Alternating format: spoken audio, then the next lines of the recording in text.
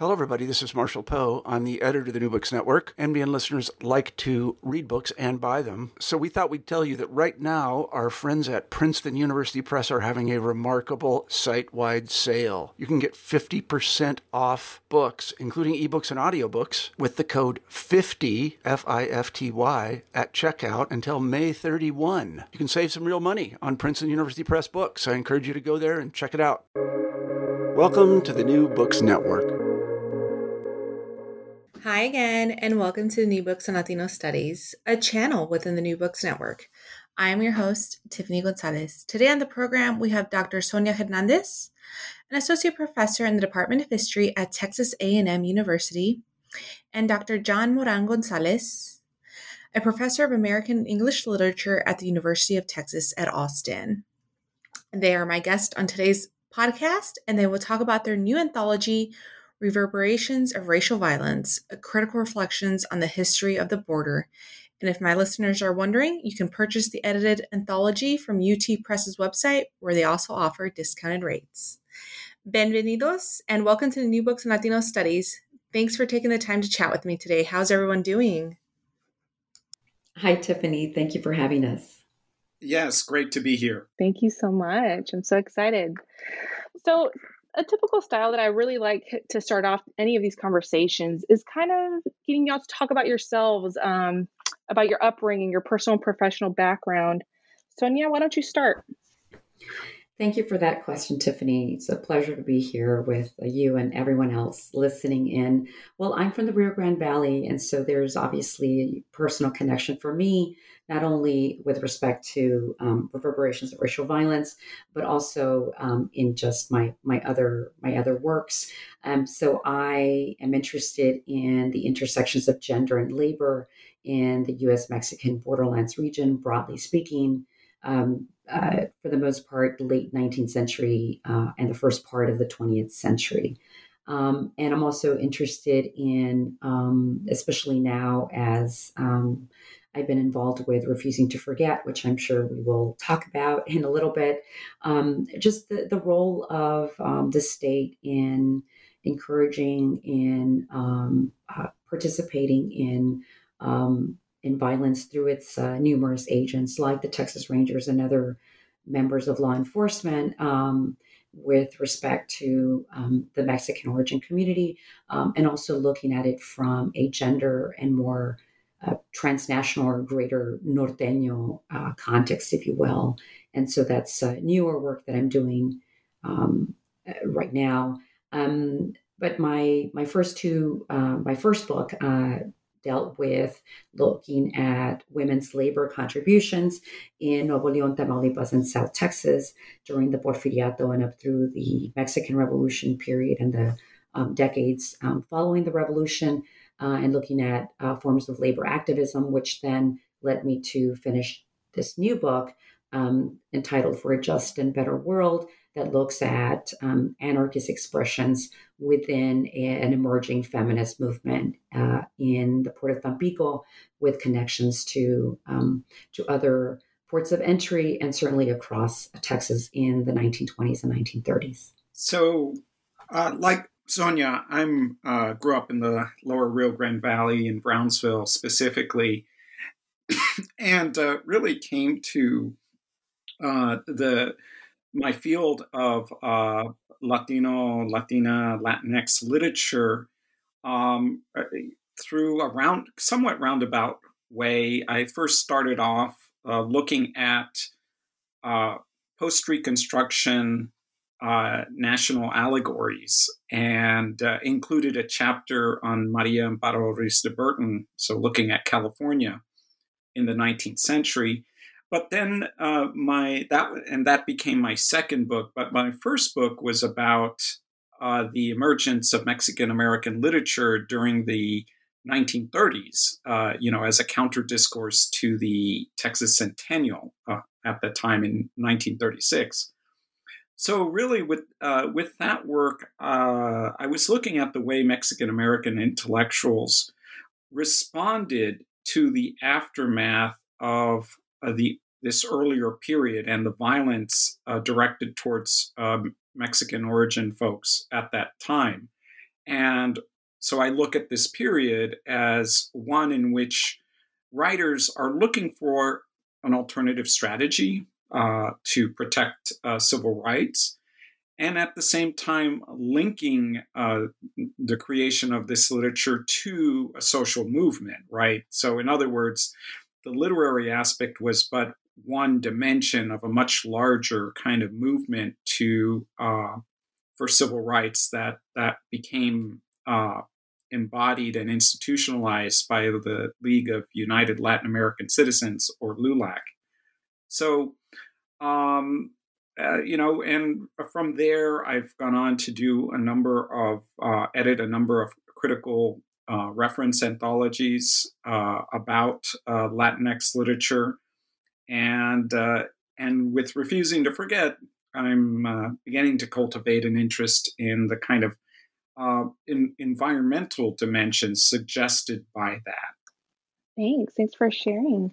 It really seems, I mean, from both of y'all, from the RGV or South Texas, for those listening, and for myself, someone that comes from Texas, we know these histories from when they're passing down from oral histories, especially the histories that you write about in this anthology and you're producing for the public. But given that y'all are from the region of South Texas or the Rio Grande Valley, why this particular story? How did this come about? I'm wondering if you can tell us a little bit why this particular topic in particular. John, you want to start off with that? Sure. I mean, I think first off, it really is worth mentioning that I didn't learn about these stories growing up. And even though I'm from there, right? I mean, all my K through 12 education was in the Valley, but never did I hear about such incidents, except potentially in passing in references to the Bandit Wars, a kind of far off and largely forgotten kind of incident. But, it didn't seem anything that was relevant to my daily life or that of my family. And so I really didn't learn of these things until graduate school. And so I wondered why didn't I know about this? Why weren't there any? Why wasn't this taught in the public schools? Why wasn't this otherwise commemorated? Because as we know, these were incredibly formative moments for the region. And so really, it was stemming out of that question: why have we forgotten collectively? And of course, this does not apply to the scholars and, of course, the descendants, familial descendants who have always kept this memory alive. I mean it in terms of a generally known fact at the level of public discourse that is acknowledged as having a great impact, as well as, of course, being a great injustice. I would have to agree with John with respect to not being exposed to sort of the full history related to this dark chapter in our state's history, the 1910-1920 period. Although I remember growing up listening to some of the corridos or Mexican folk ballads that my father would play on like Sunday afternoons when we were barbecuing as a family. And, for example, like El Corrido de los Tequileros that deals with the Prohibition era, border issues, and El Corrido de Gregorio Cortés, the ballad of Gregorio Cortés. And I remember my father talking about Los Rinches, right, as the Mexican origin community. That was the term used by the community whenever they were talking about the Texas Rangers. And so I had sort of gone a little bit in terms of what I would later discover being a pretty notorious history related to the Texas Rangers.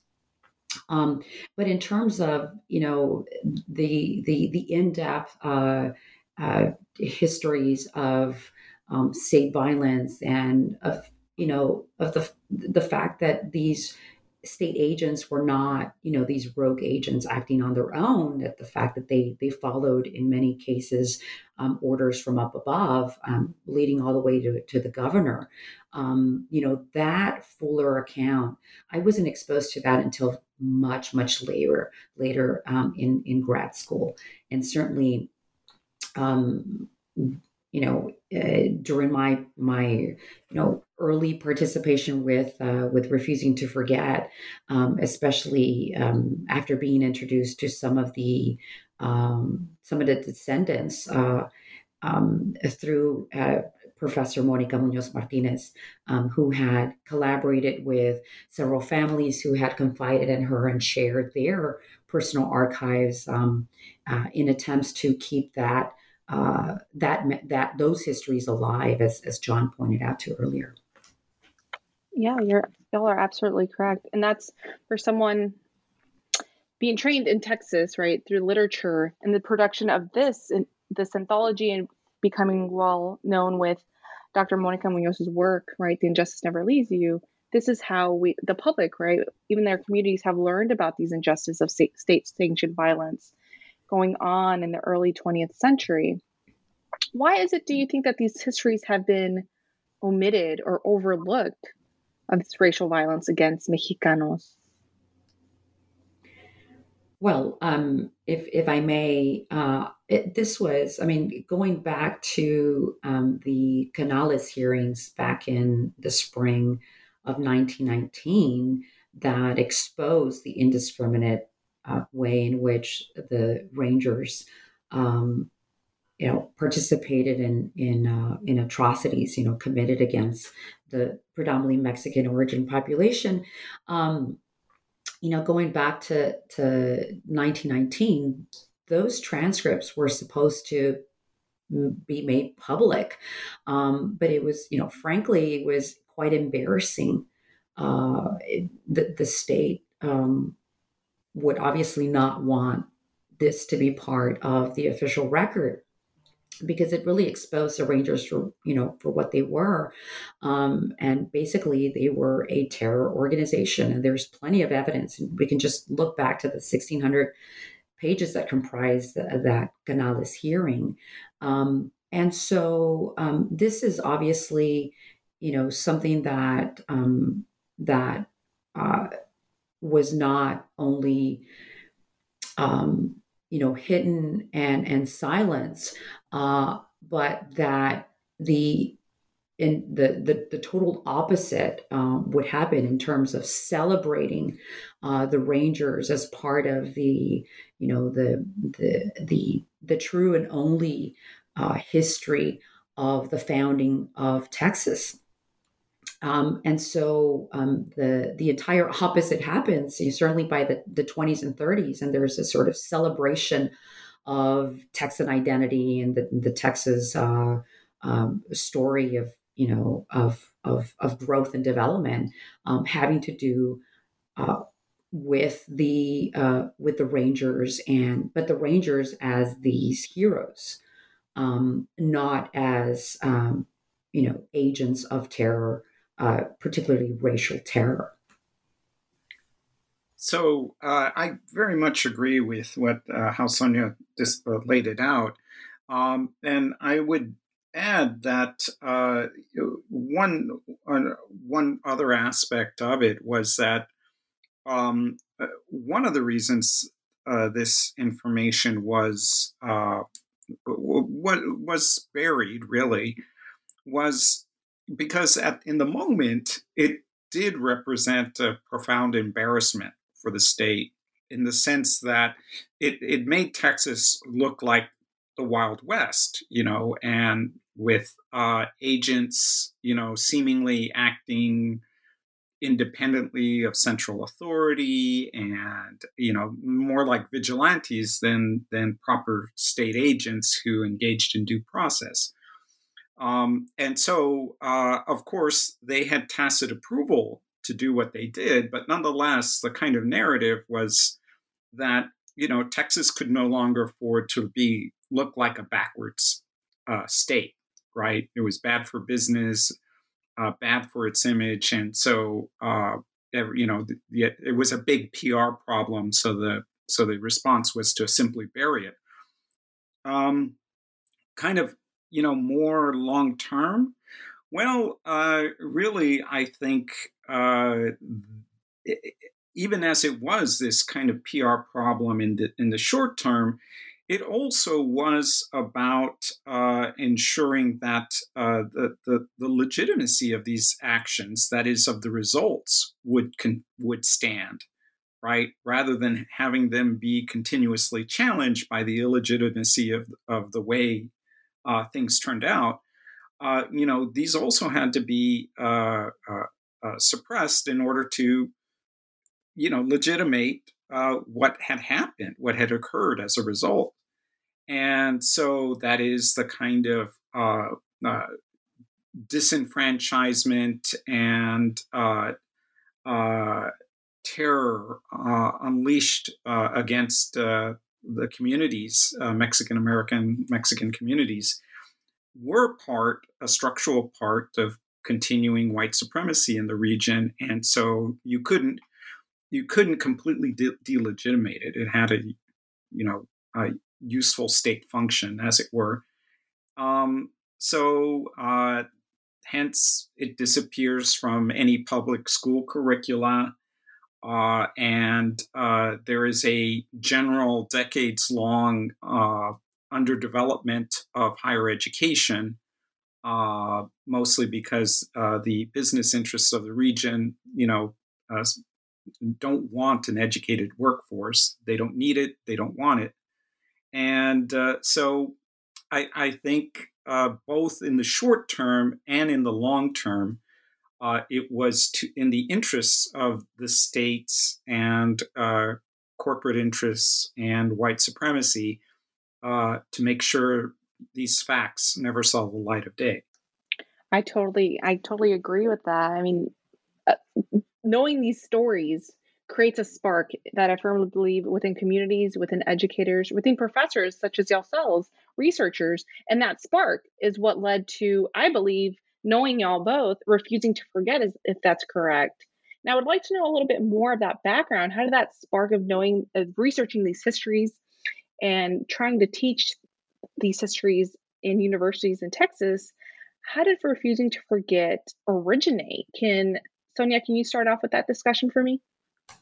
Sure, yes. And thanks for that question. So, refusing to forget, which is a public history nonprofit organization project. It started out as an idea, as a collaboration.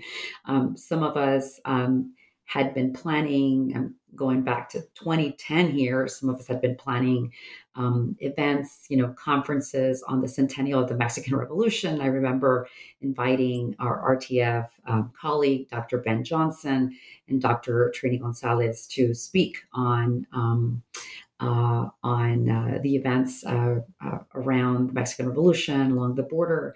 And, I don't really remember when you and I started talking, John. But by 2013, 2014, we all met in a San Antonio Knox Tejas vocal conference. And we began to talk about how best to, organize public events that took into account the voices and the histories and the goals of many of the descendants of the victims of the 1910-1920 period of violence. And this is where we also began to converse with Dr. Mónica Muñoz Martinez, who had been in conversation with many of these families as she was writing her book, The Injustice Never Leaves You, at that time. And we began to plan on how to best mark these upcoming centennials, the centennial of the Mexican Revolution, the centennial of the Canales hearings of first state-led investigation into Texas Ranger violence, which then, eventually led to a major exhibit at the Bach Bullock History Museum, and then the NEH-sponsored conference, which then led to this anthology that we're talking about today. So it sort of happened, in a very rather quickly, but we always sort of, going back to your question about why we wanted to do this, and we wanted to honor the voices and the memories of those who had, who lost their lives during this period in our state's history. And we also wanted to validate the efforts of the descendants of those victims, of families who made it a point to preserve those family archives, and to not forget. They refused to forget what had happened to their loved ones. Many of whom never got to bury their loved ones. There was no real closure in the form of a funeral, of some kind of gathering. In many cases, not until the gatherings, again, going back to these public events that we organized, it wasn't until some of these families got together at historical marker unveilings, as in the case of the historical marker that we unveiled back in 2018, pre-COVID here. The families of the Longoria and the Bazan families came together with other community residents and educators and students. And of course, Refusing to Forget was there. And that was, for many of them, I mean, that was the only moment, or the first moment, where they actually came together in to reflect upon those horrific murders. So all this to say that Refusing to Forget has made it a central objective to honor the voices of the stories of the victims, and the voices and the efforts of the family, the descendants of those victims. And since Sonia has covered the origins of RTF so well, I'm just going to add something about the context of the moment in which we were coming together in 2013, 2014. And because it very much relates to the title of the anthology, the Reverberations of Racial Violence part. And the reverberation was that in fact what occurred back then, a century ago, was occurring now. That was still occurring. And so 2013, 2014, this is the moment of Trayvon Martin, Michael Brown, and Sandra Bland. And it was the incarceration of kids in hieleras, right, in detention centers along the border. So what we saw was this kind of continuance, as it were, or this echo of state violence against communities of color that really, I think, prompted us to move from where we were in our academic work, right, to move this to a larger public forum and sphere of discussion, because scholars have known about these incidents for decades and have written about it. But once again, it seemed to me the whole mission of Refusing to Forget was to bring these incidents back to public consciousness, and therefore dialogue about it at a larger level beyond the ivory tower. I agree.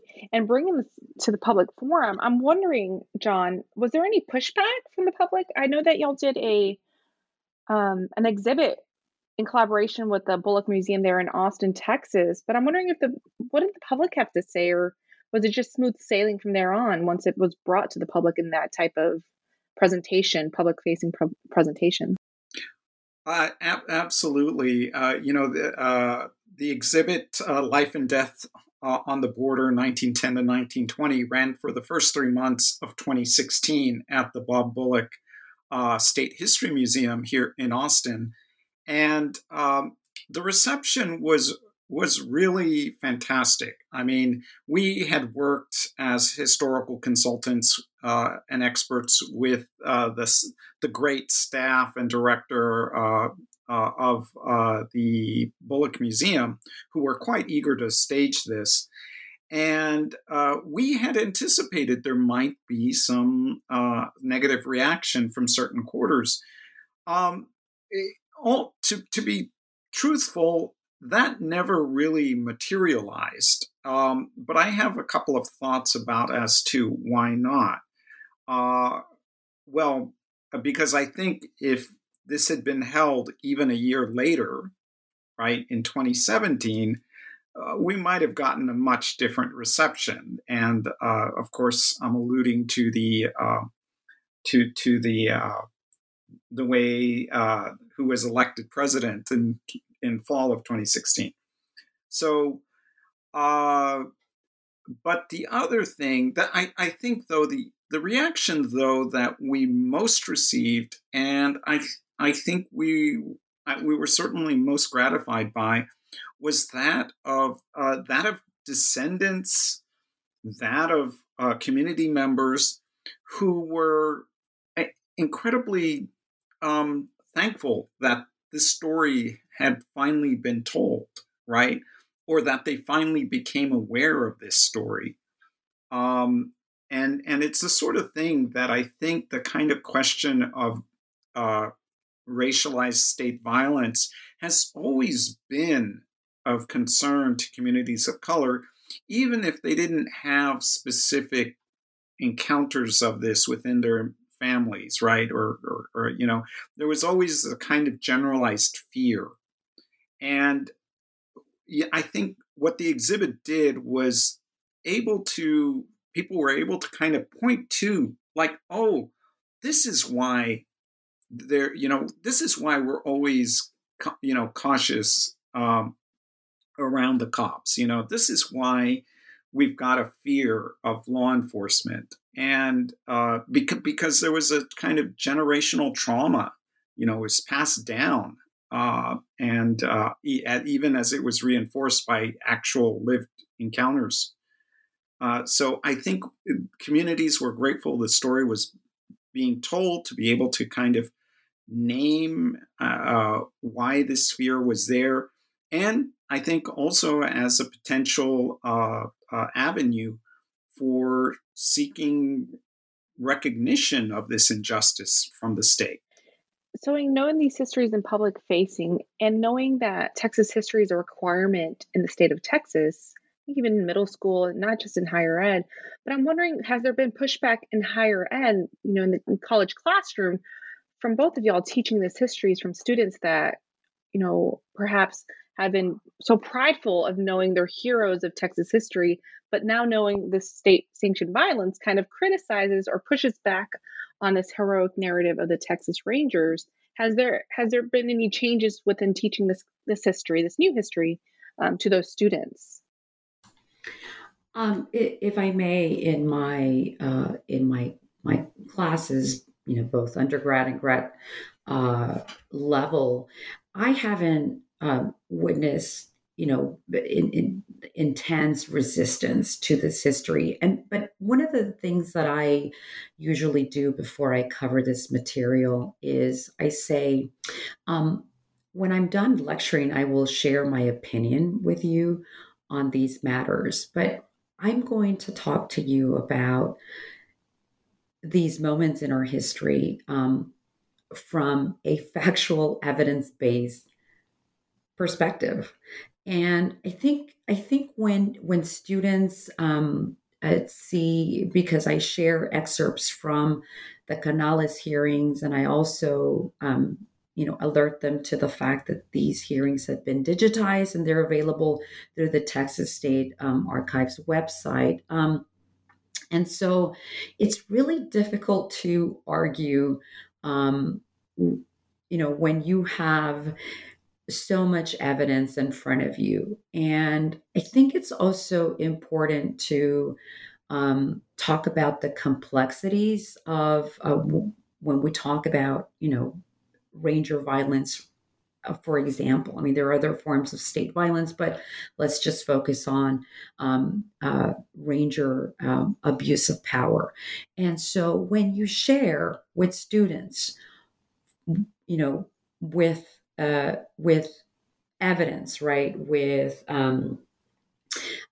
source material about how one ranger could walk into a courthouse and go into the chambers of a circuit judge in Falfurrias, Texas, during this time period, and pistol butt, or pistol whip, I should say, a judge in that manner for complaining about how this particular ranger had taken two Mexican prisoners from the jail cell to take matters into his own hand. When that could happen, it's pretty, number one, it just makes you think of what that ranger could do with an ordinary resident. And number two, it also shows how, in this case, we are focusing on ethnic Mexicans as the community hit hardest during this time period. But we can also point to examples of how non-Mexicanos also faced violence at the hands of Texas Rangers. So when we confront this history in that way, that look, there is plenty of evidence that for the longest time was silenced and was hidden, it's really difficult to argue. At least that's been my experience. And you'll find, students just like, folks from the community or from, that may attend these public talks, or, that send you the occasional email saying, this is just, a whole bunch of lies. You're going to get that once in a while. But I think, at least it's been my experience, that the majority of folks who are exposed to this history in this way, that it's grounded in substantial evidence of all sorts, right, including also oral histories, that it's just so difficult to refuse. It's so difficult to argue against that. That would be, again, that's based on my experience teaching this material in my classes. I would just add that because I'm a literature scholar and not a historian, I don't have a course, that is, as it were, structured about history per se. Yes, I do literary history, but it's very much as how experience is mediated through text, through, and through aesthetics. So, and while I do at times talk about these matters, I am very much, it's not, as it were, the kind of mainstay of what I teach in the classroom, and so I can't say that I've gotten, I've once again, I mean, the general reaction from students when I have taught this material has been, why didn't we know about this before? And not a kind of, anger about it. So, yeah, so that's been my experience. It's hard. If I may, just quickly, Tiffany, absolutely. I think it's now we're faced with a real problem, just an unfortunate situation with respect to the K through 12 system, right? With these laws that are not or have really nothing to do with CRT, with critical race theory, but have all to do with censoring educators in telling these more inclusive histories that I believe should reflect the real demographics of this state. So it's a different situation. It's a much more challenging situation for K through 12 educators than for those of us in higher ed. And who knows, right? I mean, that may change given the politics that we face now, educational politics, if you will. But it's a much more challenging situation for our colleagues in the K through 12 system. But this is history that, I mean, goodness, if our children are young enough to experience racism, why shouldn't they read about it in such a way that is in a constructive manner that will help them better understand contemporary issues, contemporary challenges? You cannot do that in a vacuum. Everything has a history. Everything has a longer lineage. And if I might editorialize as well for just a moment, one of the great ironies is the recent found concern by politicians over educational material that may cause discomfort to them. Well, nobody was really concerned about the discomfort of students of color for decades when they were being taught racist and sexist material in the school system. Nobody apparently cared about that, or not enough. Y'all are speaking some truth today, and I really enjoy it because it's true. As John, as you so nicely ended that, was that nobody really worried about what students of color and their lived experiences and their family, this generational trauma, right, of why they weren't being taught their histories in K through 12 or in college until recently, with y'all's work and the work for the past 20 years from other Chicano Latino scholars that are bringing injustices to light. And I really, I just want to thank y'all for the continued work that y'all are doing with Refusing to Forget, for bringing forth this anthology. I know it must have taken so much time and effort and away from families, your families, pardon me, to produce these histories and these communities to rectify the injustices of what has been done in Texas towards Mexicanos, Tejanos. We're towards the end of our episode, and I have so many more questions, but then if I ask all the questions, what will the readers then have left to read? But I want to thank you, Dr. Sonia Hernández and Dr. John Morán González, for being on this episode today of Latino Studies for the New Books Network. And to my listeners, thank you for listening to this episode, which featured Dr. Hernández and Dr. Morán González. Hasta la próxima.